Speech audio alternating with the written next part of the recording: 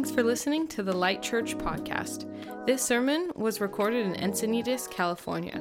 We pray that the Lord would speak to you through His Word. For more information, you can visit our website, lightsandiego.com.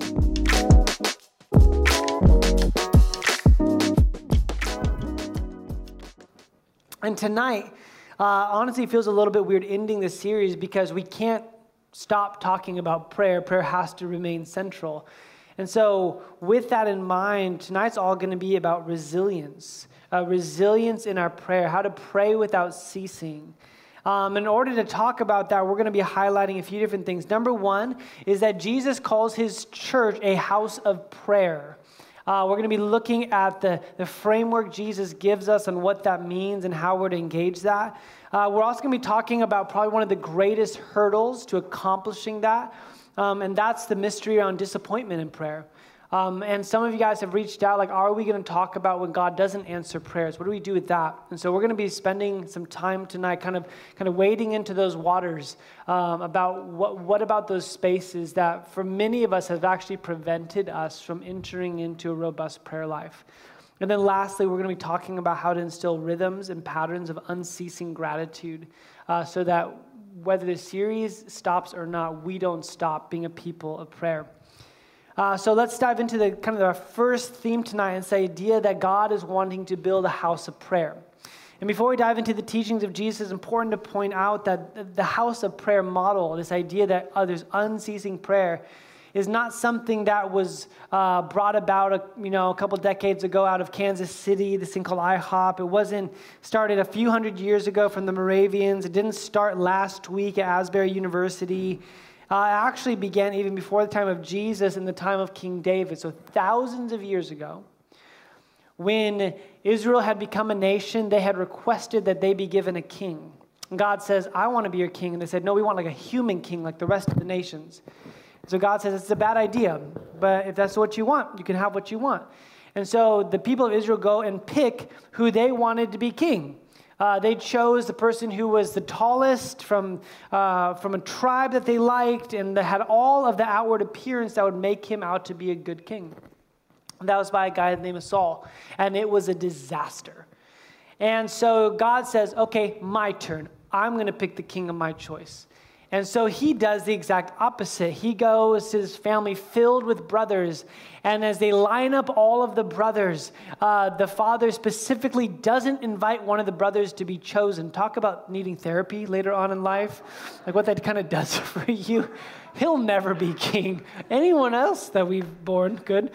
And they're these kind of strong people. You look at them and be like, yeah, you would make sense to be a king. God says, that's not who I choose. I'm choosing someone else, because man looks at the outward appearance, but God looks at the heart. And he goes and chooses this shepherd boy and says, you'll be king, anoints him as king right then and there. But it's years before he becomes king. And what's interesting about this shepherd is that later on, God gives him the title of the man after God's own heart. And so he keeps playing on this idea. There's something about the heart of David that has captured God's attention.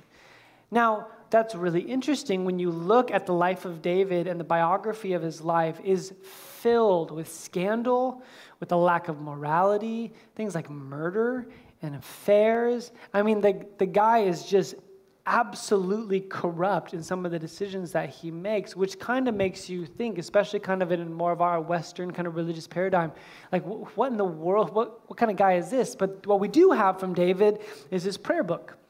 We have the Psalms. We have more written prayers from David than any other person in the Bible.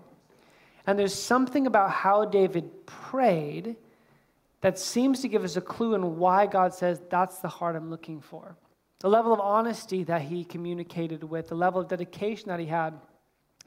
And one of the things that marked David's life is that his coronation as king had a triumphal entry. He had just been, Saul was now dead, and the very first thing he does as king is that the Philistines had captured the Ark of the Covenant. The Ark of the Covenant is what housed the presence of God in the middle of the temple. And so he goes and captures it back. And they're bringing back the Ark of the Covenant into the center of the city where they're going to reinstate worship and prayer around the Ark of the Covenant. And as he's doing that, he's coming up the way, and it says that he is worshiping God in a linen ephod, which is a priestly garment. It's like priestly underwear. They don't give pastors those anymore, apparently. But priests had their own like special underwear. And David's wearing it, and he's dancing in it, which is interesting because you would think at his coronation that David would be wearing a kingly robe, but he's dressed like a priest. And as he's doing this, his wife, who happened to be the daughter of Saul, named Michal, looks from her window and she scoffs at him and later on rebukes him, says, like, who do you think you are, making a spectacle of yourself out there? And he has this great line that's become famous. He says, I'll become even more undignified than this. There's something about David that says, I'm not going to stop praying. This is who I am. And from that moment on, what scholars believe is it began a movement of 24/7 prayer in that temple, that David hired worshipers and prayers to make sure that there was always prayer and worship happening in the temple from that point on. So David started this prayer movement, this 24/7 prayer movement that wouldn't stop. And this kind of really foreshadows one who would come a few hundred years later, who's one of his most common titles was Son of David. This was a messianic term that was given to Jesus because there was this prophecy after prophecy that there would be a king that comes from the line of David that would restore the glory of Israel back to its rightful place, free them from their oppression, and reinstate the worship of Yahweh. And so Jesus coming as this messianic figure is constantly referred to as the Son of David. And Jesus has his own triumphal entry. He comes in, and like David, it's completely backwards. It's not what you would expect. There's no horse, he's riding a donkey, right? Instead of having a military, they're throwing jackets and palm branches on the ground. And when he gets into town, there's something really interesting that happens. It says, Jesus entered Jerusalem and went into the temple courts. So this is where he's about to do something. He looked around at everything, but since it was already late, he went out to Bethany with the 12. And so Jesus comes in, and he's there to do something, but by the time he gets there, it's kind of late. There's been lots of crowds and things like that, and he says, okay, I'm going to do this tomorrow. And so he goes and spends the night in Bethany, probably at Lazarus' house. And then the next day he comes in and does something really shocking. Now you would assume, I don't know about you, sometimes a good night's sleep is exactly what you need just to chill out, right? Sometimes Jen and I, if we're like kind of like we can't solve something or in an argument, sometimes the best thing we can do is just like, let's just go to bed and let's talk about this in the morning. Because we have a good rule, after 9 p.m., we shouldn't be fighting about anything because we're not making sense, right? And so we're like, let's just get some sleep. And normally that solves it. But interestingly, this night of sleep Jesus had prepared him to do this. It says, on reaching Jerusalem, Jesus entered the temple courts and began driving out those who were buying and selling there. He overturned the tables of the money changers and the benches of those selling doves and would not allow anyone to carry merchandise through the temple courts. I mean, I don't even can you start getting this imagery? Jesus comes back to the temple. He slept on it. He's like, yep, this is what I'm going to do. And just starts whoosh, throwing tables and benches. He stops. He prevents people from doing that. I almost get this like Gandalf picture, like you shall not pass. Like I'm like, what? And everyone's looking at this wild moment of Jesus just doing something that really hasn't happened since John chapter 2, where he kind of has this other moment where he's in the temple. He's like, this is not how it should be. And it says this, he taught them, he said, is it not written, and he quotes Isaiah 56, my house will be called a house of prayer for all nations, but you have made it into a den of robbers.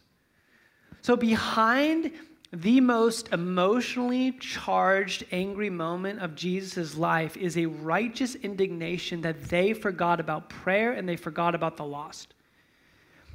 And so just a little bit of context here. The way the temple was set up to get close to the presence of God, which was housed in the Holy of Holies, you had to bring a sacrifice in to do that, but you could only get as far in as your cultural status and as your gender would allow you. So if you weren't Jewish, you only got to the outer courts. And if you were Jewish and you're female, you got to go a little bit closer. But it was only if you were male and you were Jewish, you got to go into the inner courts. And then if you were a priest or a high priest, you could go in beyond that. And so what would happen is if you were to travel, let's say from like a few hundred miles away to Jerusalem to offer you the sacrifice, it's too long of a journey to bring lambs or to bring cattle to sacrifice. So what you do is you'd bring money and you would purchase the animal there. And so at the outer courts of the Gentiles, the non-Jewish people, money changers were set up there, and they were extorting people. They were charging people too much money for the sacrifices. And Jesus walks in and he sees what's happening. He says, these people have traveled all this way to worship Yahweh. And you are making it hard for them to enter into the presence of God. And he says, this is not what the temple was built for. And he quite literally flips it on its head. And he looks at them after you can just imagine just like the disheveled temple. And the dust begins to settle, and everyone looks at Jesus, and he just says these words, my house will be a house of prayer for all nations. Now, we should take note of this 2,000 years later, that Jesus cares about those on the outskirts being able to come into his presence with the least amount of hindrance, and that his house will be known for prayer. Which is why this series might end, but this centrality of prayer cannot. We have to continue to fight to be a people and a community with the resolve to continue to pray. Which brings up a question. Well, what kind of prayer is Jesus talking about? And this is why we've spent so much time talking about the Lord's Prayer. This is the most explicit reference that Jesus gives us of this is how you ought to pray.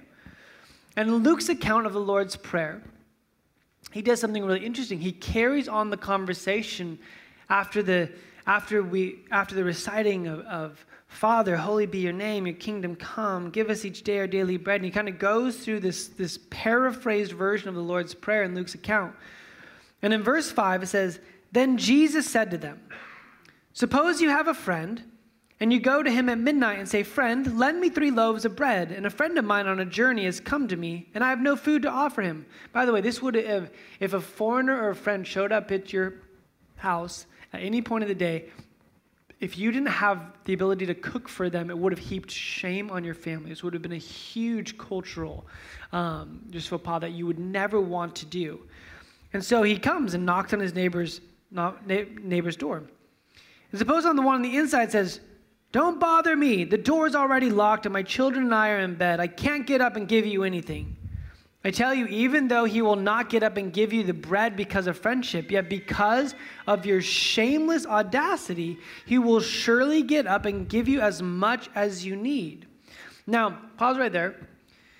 Jesus is giving this as an example, not of his Father's character, but in contrast to his Father's character. He's saying, listen, in your world, this guy's not going to get up because he's your friend. He's going to get up because you're annoying him. You're like, come on, please, open up. And the guy's like, just don't wake up my family. But Jesus says this is not how it works with your Heavenly Father. He's not going to do something because of your shameless audacity. He's going to do something because of relationship. And he goes on to say, so I say to you, ask and it will be given to you. Seek and you will find. Knock and the door will be open to you. For everyone who asks receives, and the one who seeks finds, and to the one who knocks the door will be open to him. This is a really beautiful yet complicated passage because it makes it sound so simple, doesn't it? Ask, the door will be open. Seek, you'll find. Knock, and the door will be open to you. A quick note on each, the term ask implies a relational dependence, like a child would to their parents. It's very practical and pragmatic. You ask because you have a need. The word seek is used primarily in the Old Testament to talk about the spiritual journey. It's a relational term implying that you are trying to get to know or trying to get to God. But the term knock probably packs the most punch in that it implies relational intimacy because it infers this idea of table fellowship. And in those days, again, we don't really think about where we eat or who we eat with as like having much significance in a social or religious, kind of context. Like when you leave here and you go and get a California burrito, a taco stand, or you go through In-N-Out or something like that, you're probably not thinking, what does this say about me socially? You know, some of you who go to Good Anya only, yeah, we know you. Like, we know, we get it, okay? You only shop at Lazy Acres or something. But for the most part, you're just like, you're eating food and you're not thinking about who's next to you or like, you know, thinking about like, what are people thinking? But in ancient Near East, the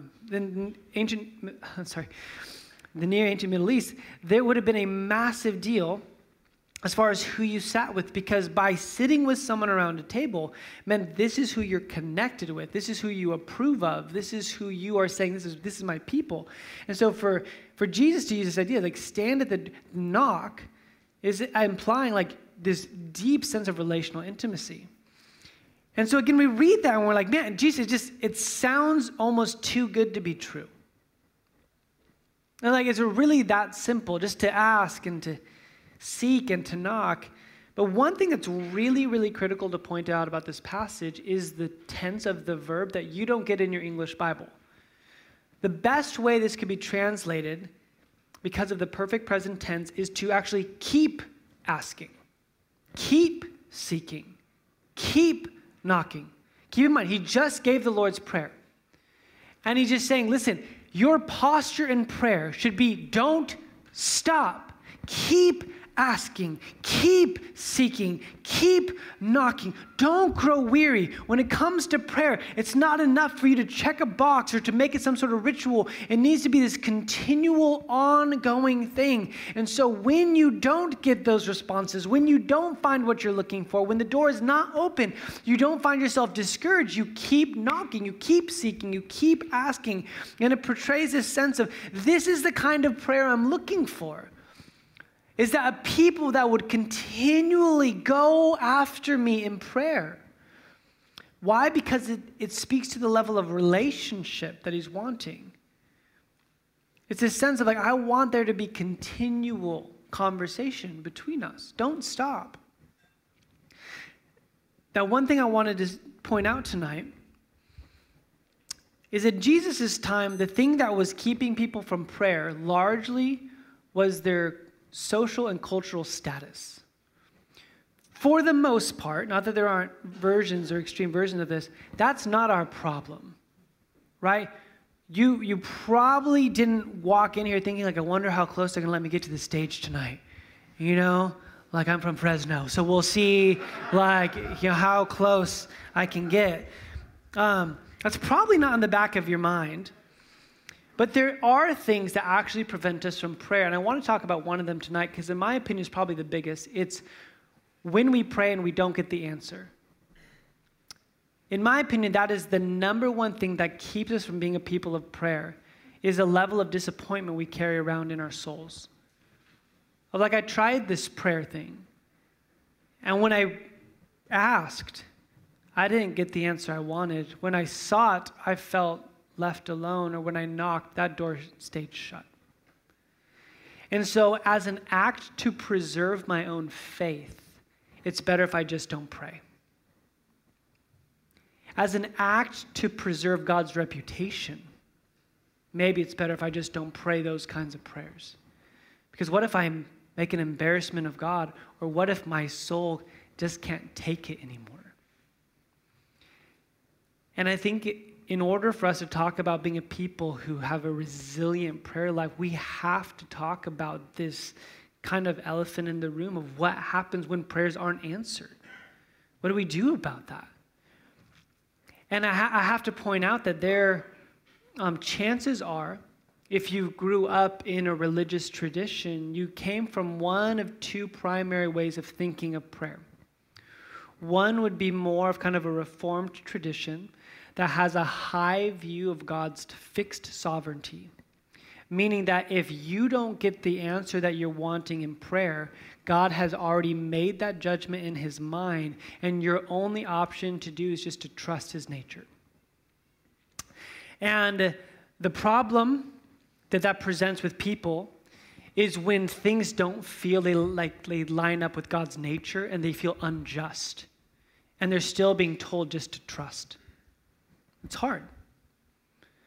The benefit of that tradition is there is a deep sense of faith. There's a deep sense of humility. But then many of us grew up in another camp that has a more dynamic relational view of prayer, that God will hear you. Things can change, which presents its own danger. Because if when I'm praying, God can hear me and things can change and they don't, what does that mean? Does it mean that I don't have the kind of faith that produced the outcome that I wanted? Or does that mean maybe God doesn't have the nature that I thought he had? And it presents both of these camps, I think, provide an overly simplistic view of prayer that presents problems and kind of a theological crisis for us. And I want to talk about that a little bit tonight because we have to have a broader, more robust understanding of what does it mean for us to be praying to a God if he is loving and good. And we believe this. What happens when we say these prayers that we think are aligned with who God is, and all of a sudden it feels like there's a disconnect in the outcome of those events? Tyler Staton, in his book, says that theologians call the unavoidable question that enters our lives because of suffering a theodicy, an English word formed from two Latin words that mean justice of God. There's no spirituality, philosophy, or worldview that manages to sidestep the theodicy riddle, no matter how you explain life. You're stuck trying to fit the square peg called justice into the round hole called suffering. And so what I want to do tonight is I want to kind of wade into these waters with a level of sensitivity because I know that this is the stuff that's a bit hard to talk about. And in order to do this well, I want to offer you 4 things to think about when it comes to a sense of unanswered prayer that I think help us have a more well-rounded view of what actually might be happening. These are the 4 things. Number 1, we have to take into consideration God's world, which is both beautiful and broken. Secondly, we have to take into consideration God's war, that is very raw and very real. Thirdly, we have to wrestle with the thing called God's way, how he does things, and understanding that's very mysterious yet merciful. And lastly, we have to come to the conclusion of what is God's will, understanding that it is ultimately eternal and victorious. So I want to give you a quick word on each of these points that hopefully will give us a more robust theology when it comes to prayer, specifically when prayers are not answered the way that we want them to be. The first one is God's world. We believe because of Genesis 1:31, that says God saw all that he had made and it was very good. We believe that there is beauty and order in the world. We believe that at its core, you and the world were created with good intention, with a beautiful sense of design. But in Genesis chapter 3, that beautiful world that God created encountered a massive fracture at the advent of sin that we call the fall. And in Genesis chapter 3, it outlines this ultimate decision in Adam and Eve, which is a representation of all humanity, to choose its own version of good and evil over God's, ultimately choosing distrust in God's nature, resulting in rebellion against him. In God's response is that the Lord God made garments of skin for Adam and his wife and clothed them. There's the mercy part. And the Lord God said, the man has now become like one of us, knowing good and evil. He must not be allowed to reach out his hand and take also from the tree of life and live forever. So God in his mercy sends Adam and Eve outside, meaning this beautiful world that was created for eternity now has to be a beautiful but broken world that's temporary. I don't want them to stay in the brokenness forever. So he moves them outside the garden. And so we now live in that beautiful, broken world. And you might be like, well, what about Jesus? Didn't Jesus come to solve that? And if he did come to solve that, why are we still living within kind of the ramifications of the brokenness of the world? And I think one of the greatest passages that describes the current state we're in post-resurrection is in Paul's letter to the Romans in chapter 8. And he's talking about suffering. That's the context. He says, I consider that our present sufferings are not worth comparing with the glory that, here it is, will be revealed in us. So he's talking about our present suffering, yet there's a future reality that's promised, that's on its way, that he defines as glory. And he says, for the creation waits in eager expectation for the children of God to be revealed, for the creation was subject to frustration. which I think is an important phrase. Not by its own choice, but by the will of the one who subjected it, in hope that the creation itself will be liberated from its, here it is, bondage to decay. So this is a future tense longing, meaning that currently we live in a world subject to frustration, and we live in a world that is in bondage to decay. So that is the current state of our world. Verse 22 says, we know that the whole creation has been groaning as in the pains of childbirth right up to the present time. Not only so, but we ourselves who have the first fruits of the Spirit groan inwardly as we wait eagerly for adoption to sonship, the redemption of our bodies. For in this hope we are saved, but hope that is seen is no hope at all. Who hopes for what they already have? But if we hope for what we do not have yet, we wait for it patiently. So think about this. So we live in a world that is subject to frustration, that's in bondage to decay. And so what's our response? It says creation is groaning. It says inwardly, we're groaning. There's something inside that says this world is not as it should be.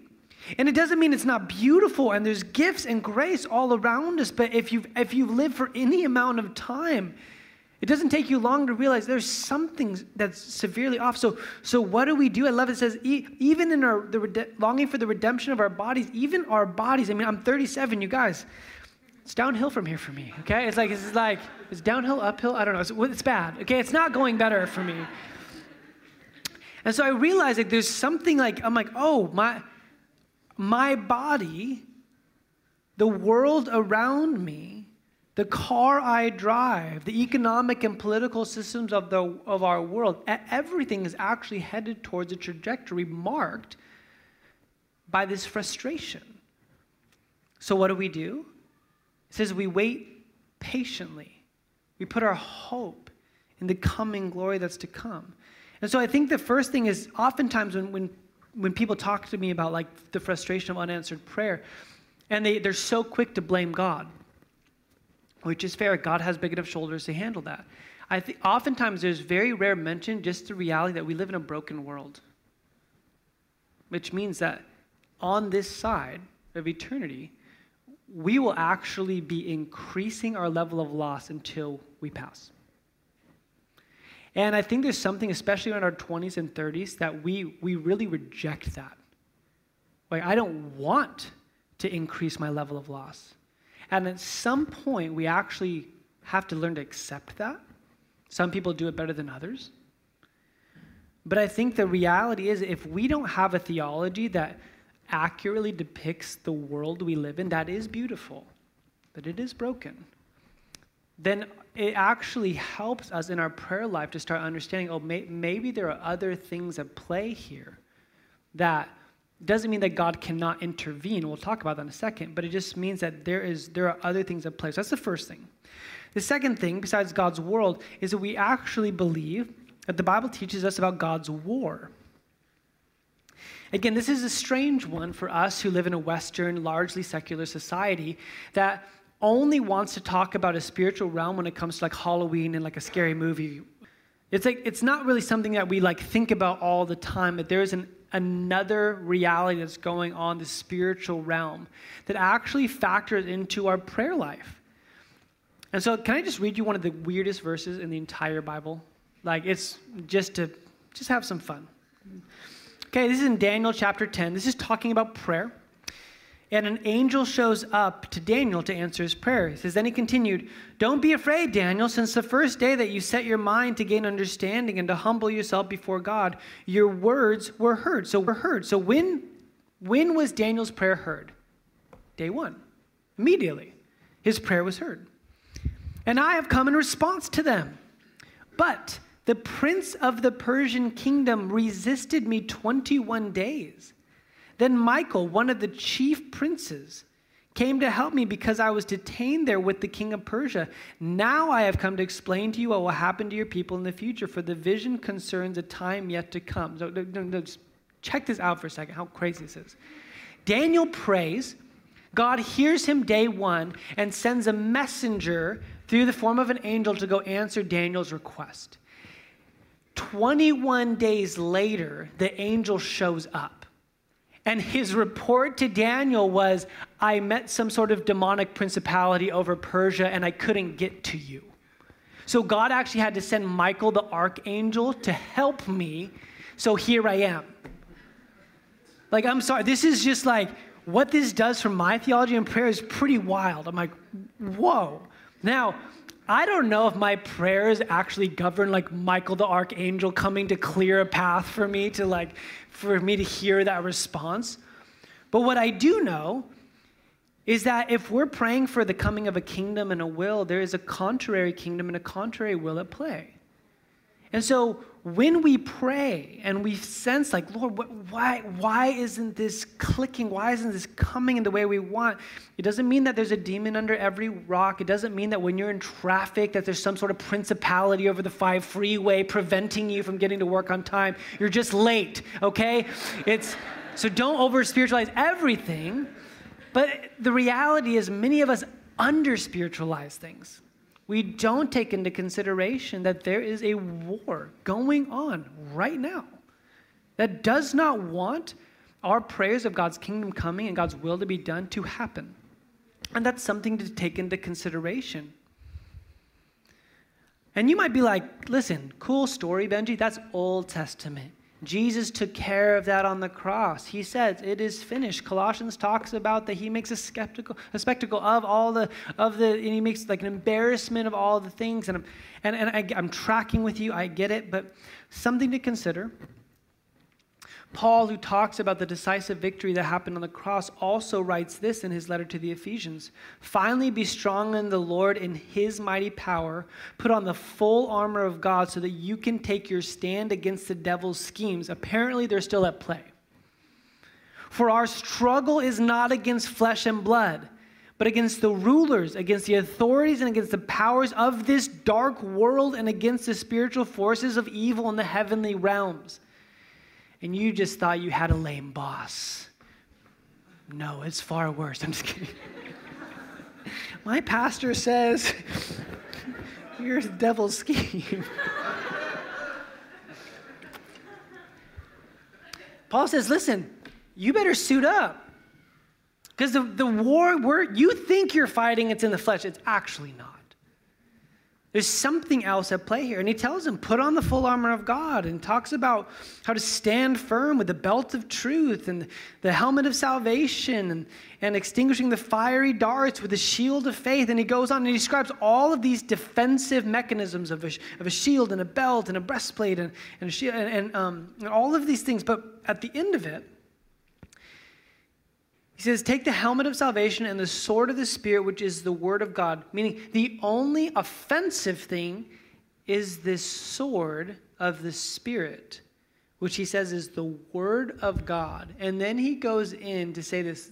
See if you can pick up this verb with me. And pray in the Spirit on all occasions, of all kinds of prayers and requests. With this in mind, be alert and always keep on praying for all the Lord's people. Pray also for me, and whenever I speak, words may be given me so that I will fearlessly make known the mystery of the gospel, for which I'm an ambassador in chains. Pray that I may declare it fearlessly as I should. 6 times in 3 verses, Paul's response to spiritual warfare is what? Pray, pray, pray. What do? You pray. What's your offensive? It's prayer in the Spirit, the Word of God. This is what you do because we're facing a different sort of battle.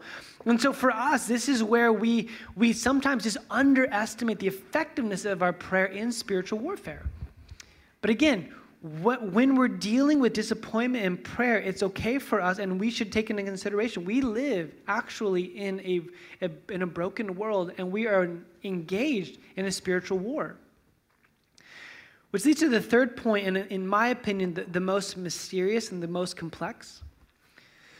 Because at this point, for me, this is actually pretty easy to get. Cool, we live in a broken world. We have an adversary who doesn't want things to happen. That makes a lot of sense and provides a level of comfort in the sense of wishing things happened differently. But there's another point that I find incredibly layered and complex when it just comes to like God's way of answering prayers. But sometimes how God answers prayers is in a way that I wouldn't.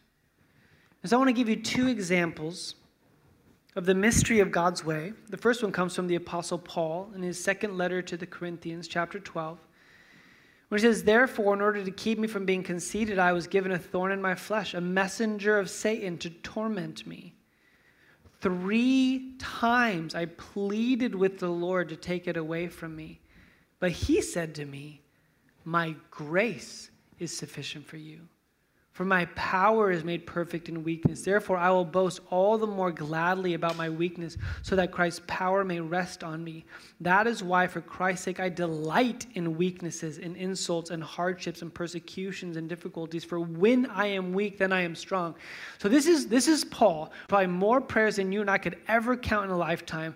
And he goes to God about something personal, a thorn in his flesh, which is some sort of metaphor for this thing that's tormenting him, that he feels is some sort of thing that the devil's using to weaken him. And so he goes and he pleads and he says, "Please take this away. Take away this thorn." And God's response is essentially no. And not no in a cold-hearted way. It's actually no in the sense that what you're asking for, I'm going to give you something different. You're asking for relief, and I'm going to give you grace. You're asking not to be weak, but I'm actually okay with your weakness. Because in your weakness is where my power is made perfect. And there's a level of comfort that I feel that the Apostle Paul would pray for something, plead with God for something, and God's response is, "I'm not going to give you what you're requesting, but what I am going to give you is going to be enough. It's my grace." I think another area of comfort that I find in Scripture, one that I haven't given much thought to before this week, is did you recognize that Jesus actually had an unanswered prayer? At least not in the way he wanted answered. Jesus requested something of the Father that ultimately the Father says, "I'm not going to do it that way." Matthew 26 says, "Then Jesus went with his disciples to a place called Gethsemane, and he said to them, 'Sit here while I go over there and pray.' He took Peter and the 2 sons of Zebedee along with him, and he began to be sorrowful and troubled. Then he said to them, 'My soul is overwhelmed with sorrow to the point of death. Stay here and keep watch with me.' Going a little farther, he fell on his face to the ground and prayed, 'My Father, if it is possible, may this cup be taken from me, yet not as I will, but as you will.'" And for every moment it feels that we have not gotten the answer we wanted from our Heavenly Father, what a comfort it is to know that Jesus actually knows even what that feels like. And I mean, Jesus, by the way, without sin, came to the Father and said, if there is some other way, please let this cup pass. Because of what happened in the next few hours, we know that the Heavenly Father says, "No, this has to happen." And for me, there's this moment that I feel a level of comfort, and if I could just kind of be vulnerable with you for a moment, where there's been a few times in my life where my faith in God has been challenged. Because I prayed for things that I'm like, "God, don't you want this?" I think about the moments when we were praying for my niece who passed away. I'm like, "God, don't you want this?" When we prayed for relief for someone in sickness, or when I've been in the hospital room when a mom grabs my shoulders and pray that my son resurrects. And I do. I'm like, "Lord, don't you want this?" And there's these moments where I find myself lost in the mystery of God's way. I'm like, "Lord, I don't understand." Because if I were you, I would answer this prayer. And I would answer it this way. And at the end of those moments, as I step away months and years from those moments, I look back and here's what I need you to say. There's moments where I was searching for answers, and I was looking for reasons. And I have to be honest with you, I never got those. I never got the reasons and the answers behind the prayers that didn't get answered the way I wanted. But if I step back long enough, what I do see is not reason, but I do sense redemption and even purpose to pain. And I think what I've recognized in the moments when I so badly want answers and I so badly want reasons is I've sensed the Holy Spirit speak to me and says, even if I gave you them, this would not hurt any less. And what I'm really wanting for is I'm saying, God, please don't waste this. Please don't waste this pain. And I can tell you this.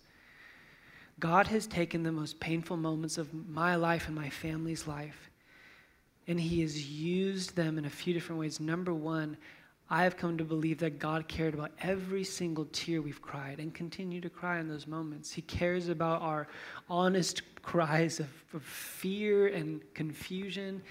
But the other thing is those moments have carved in our souls a depth that otherwise would not have been there to extend empathy and grace to other people in the same type of pain.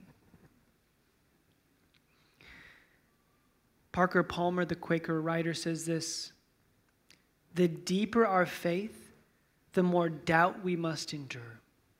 The deeper our hope, the more prone we are to despair. The deeper our love, the more pain its loss will bring. These are a few of the paradoxes we must hold as human beings. If we refuse to hold them in the hopes of living without doubt, despair, and pain, we also find ourselves living without faith or hope, faith, and love. One of my favorite quotes comes from Dr. Elizabeth Kubler-Ross, who is the psychologist in the 60s who came up with the 5 stages of grief. I've said it before, but I just want to read it again. She says this: the most beautiful people we have known are those who have known defeat, known suffering, known struggle, known loss, and have found their way out of the depths. These persons have an appreciation, a sensitivity, and an understanding of life that fills them with compassion, gentleness, and a deep loving concern. And then this line: beautiful people do not just happen. And so when it comes to God's way, I will be the first to tell you, I don't think that in some of these moments there is an adequate answer or reason. The people who say there's like everything happens for a reason, that's not a Bible verse, in case you didn't know. I'm serious. It's not a Bible verse.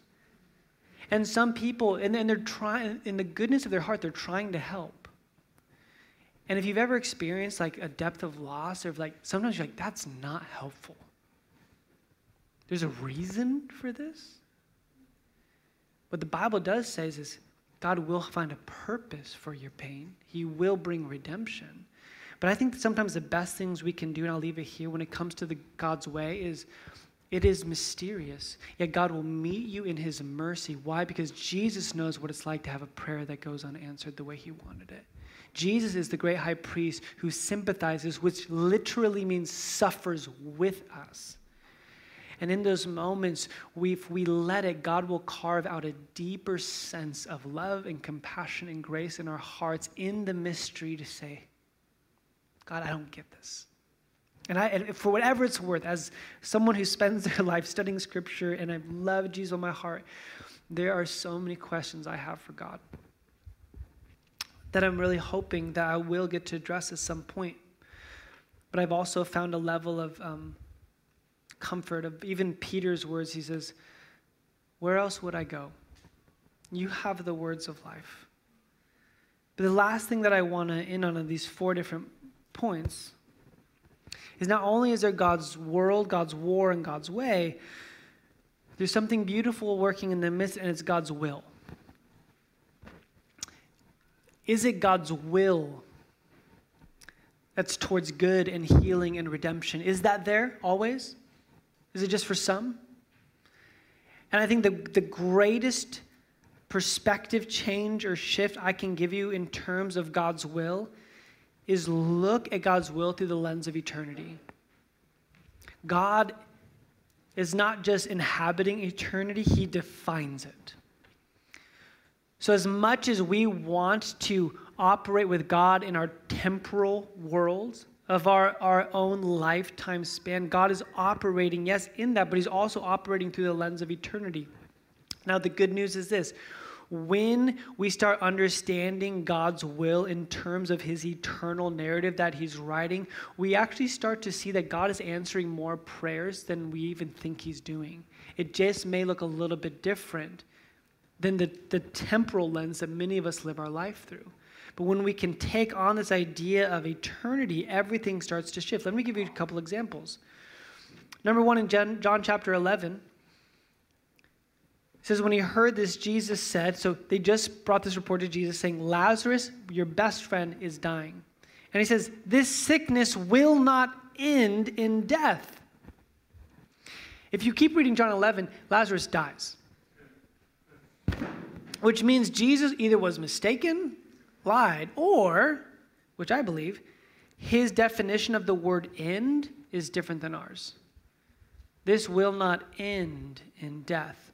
Jesus' final, full sense vision of what's going on here says it's not death.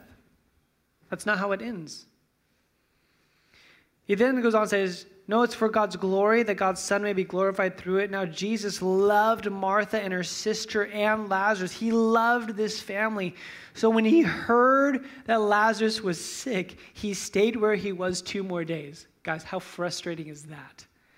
He just got told, hey, your friend's about to die. He's really sick. And he's like, this won't end in death. I love him. I'm going to stay here for 2 extra days. I mean, talk about the mystery of God's way. I mean, I don't get that one. Skip down to verse 21. Lazarus has now been dead for 4 days in the tomb. Martha goes to Jesus and she says, if you had been here, my brother would not have died. True statement. But I know that even now God will give you whatever you ask. Jesus said to her, your brother will rise again. Martha answered, I know he'll rise again in the resurrection of the last day. And she's referring to a common held Jewish theology that there's going to be a resurrection, a bodily resurrection of the dead on the day of the Messiah's return and all of these things. And Jesus says to her, looks at her and says, I'm the resurrection and the life. The resurrection is not an event. It's a person, and I'm here. And what happens later in this moment is Jesus goes and resurrects Lazarus, and he reveals his will in that moment. This is who I am. This is what I do. When I show up, things raise to life because that's who I am. I am the resurrection and the life. This is why Paul famously talks about how there's not death or life, right, can't separate us. Angels or demons, present or future, nor powers, nor height, nor depth, anything else in all of creation will ever be able to separate us from the love of God that is in Christ Jesus. And so Jesus has a different definition of what the end looks like, and I think the most explicit way that we can read this comes in Revelation 21. When it says, and I heard a loud voice from the throne saying, look, God's dwelling place is now among the people, and he will dwell with them, and they will be his people, and God himself will be with them and be their God. Verse 4, he will wipe away every tear from their eyes. There will be no more death or mourning or crying or pain. I love this line. For the old order of things has passed away. He who is seated on the throne said, I am making everything new. So God's will is bent towards redemption. It's bent towards healing. It is this sense that when you take on the lens of eternity, what you find is that even though Lazarus raised from the dead, guess what? He died again. And that we don't really think about that, but at some point he got sick again. And so everything on this side of heaven ultimately results in this sense of we live in this frustrated state. But here's the beautiful thing that I want us to capture. When we start understanding God's will in light of eternity, that the prayers we pray that go along with the will of God, even if they feel unanswered on this side of the earth, ultimately will be answered. So guess what? Someday I'm going to dance with my niece again. That prayer will be answered. and currently already has been. She is made whole and well. The mom who had me pray for her son to resurrect, guess what? He did. He's with God in paradise right now. There is this sense that, and again, I'm not trying to spiritually bypass or remove the pain, but what I'm saying is it's within the light of eternity that we realize, those prayers we thought weren't answered actually were. Because Jesus says there's going to come a time where every single tear from our eyes will be wiped away. The Psalm says everyone's actually collected in a bottle. So God will see us when we meet him in heaven. He says, I saw every one of them. He says that there's no more death, there's no more crying, there's no more mourning. The whole order of things, the frustrated earth, it's passed away. And it says the voice from the throne says, I'm making everything new. And so when we pray God's will, because even though we live in the midst of a broken world and a spiritual war in a complex way, we know God's will and we pray it. I remember 9 months ago standing next to my grandpa's bed as he was getting ready to take his last breaths, and my grandma, my precious little 4'0" grandma, is leaning over his bed and she's praying for his healing. And I gently lean over to her. I'm like, Grandma, what if we just let's just pray that he can go be with Jesus? And she said something that was really challenging to me. She says, this is the only time we get to pray for healing because there's no healings in heaven. And she says, so as long as he's here, I'm going to pray for healing. And I watched my frail little grandma teach me something so deep. She says, listen, she knew. She knew that he was about to take his last breath, but she had no problem ushering him into the presence of God and yet praying for God's will to spill over into earth at the same time. And so I want you to think, and again, this is a room filled with people who've had prayers that they wish were answered differently. But we get to pray differently because we understand God's eternal will is at play. And that's what we're praying for. That's how we pray. We say, Lord, your kingdom come, your will be done. So I'm going to keep praying for the sick. I'm going to keep praying for restoration. I'm going to keep praying for your kingdom to come and for darkness to be turned to light and for oppression to be turned into freedom. I'm going to keep praying even when the world keeps reminding me how broken it is. I know God's eternal will is at play, and he told me to pray that it would come here. So I'm going to keep praying like that. And this is what I think Jesus had in mind when he says, keep asking, keep seeking, keep knocking. Don't stop. And so for a collection of people to say, man, Lord, there's been moments where it has been hard to pray, and I wish you would have answered them differently. We can also say, but Lord, I'm going to trust you because I know that you are the resurrection and the life, and that you know what to do with my questions. You know what to do with my pain. I want to read you a prayer from a poet named Ted Loder who has this beautiful ebb and flow from the honesty of unanswered prayer, and he moves into a level of gratitude, which is where we'll end tonight. And he says this, hear me quickly, Lord, for my mind soon wanders to other things I'm more familiar with and more concerned about than I am with you. Words will not do, Lord.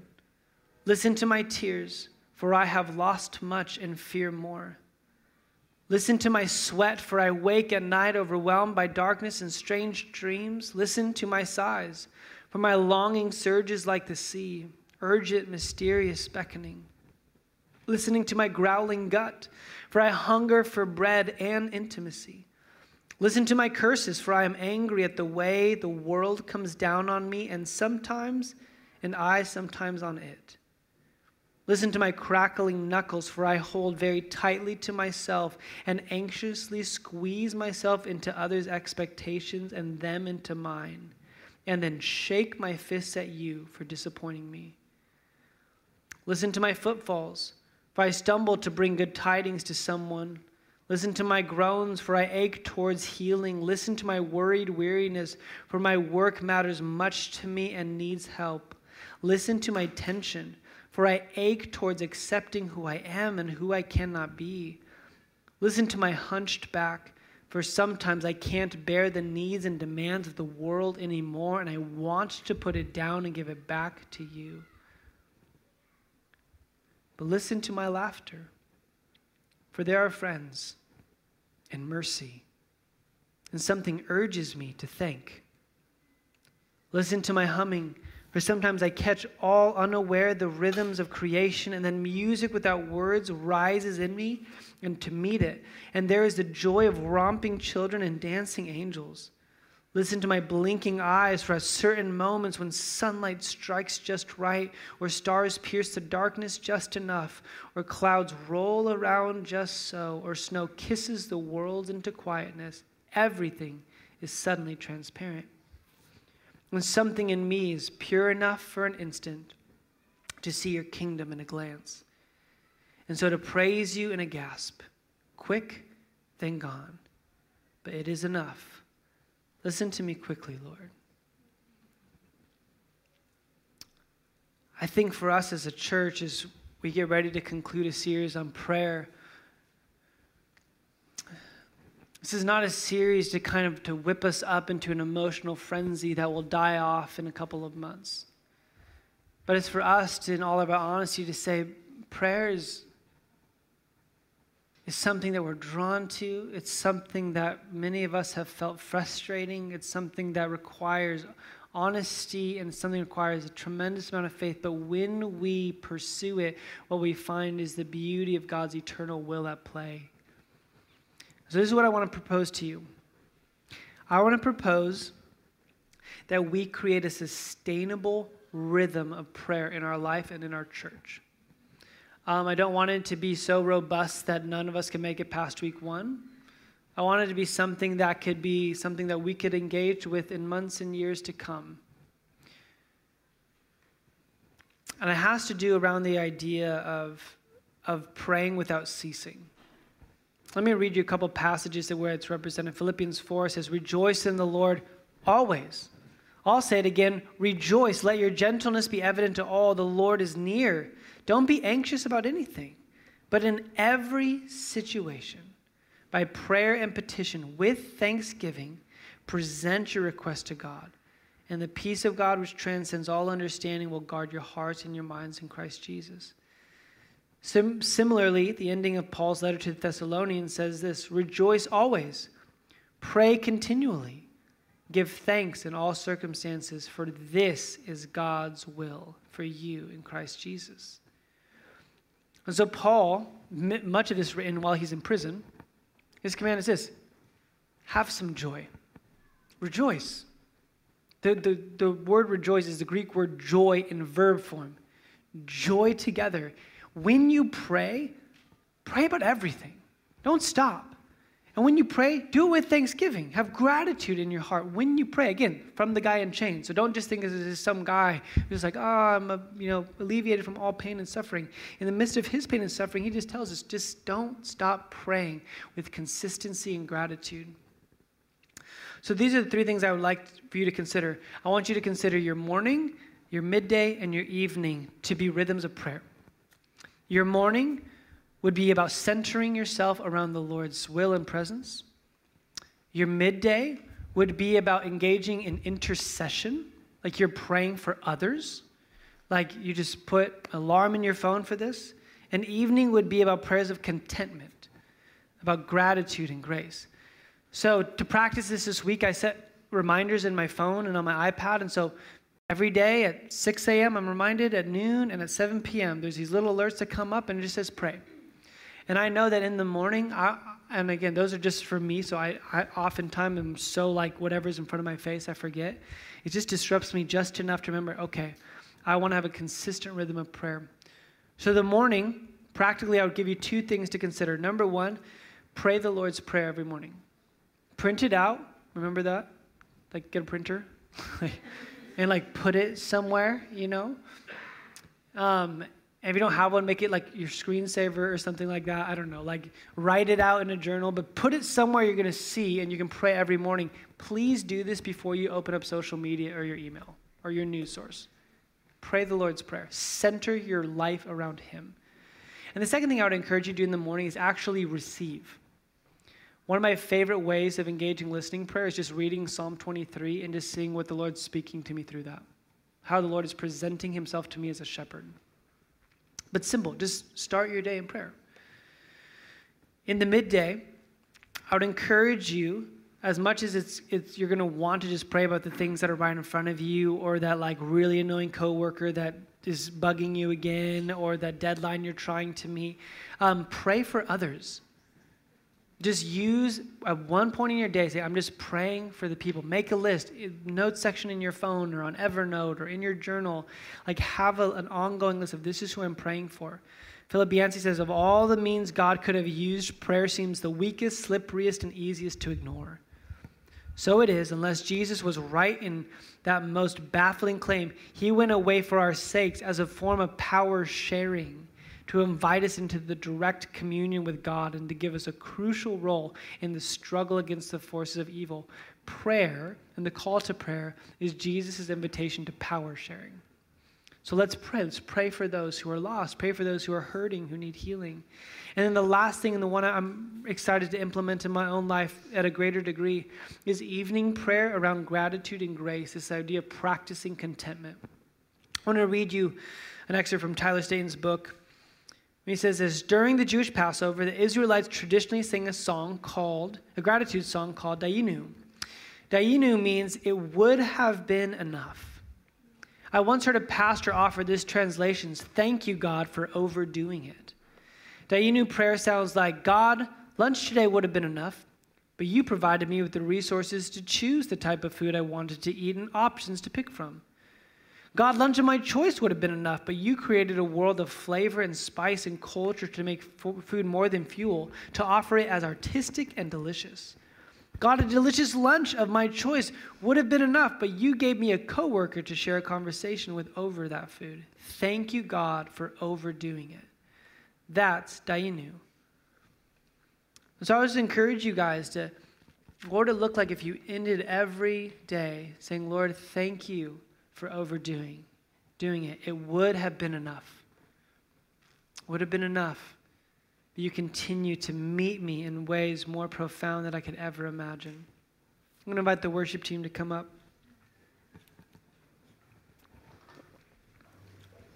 We are invited to be a house of prayer.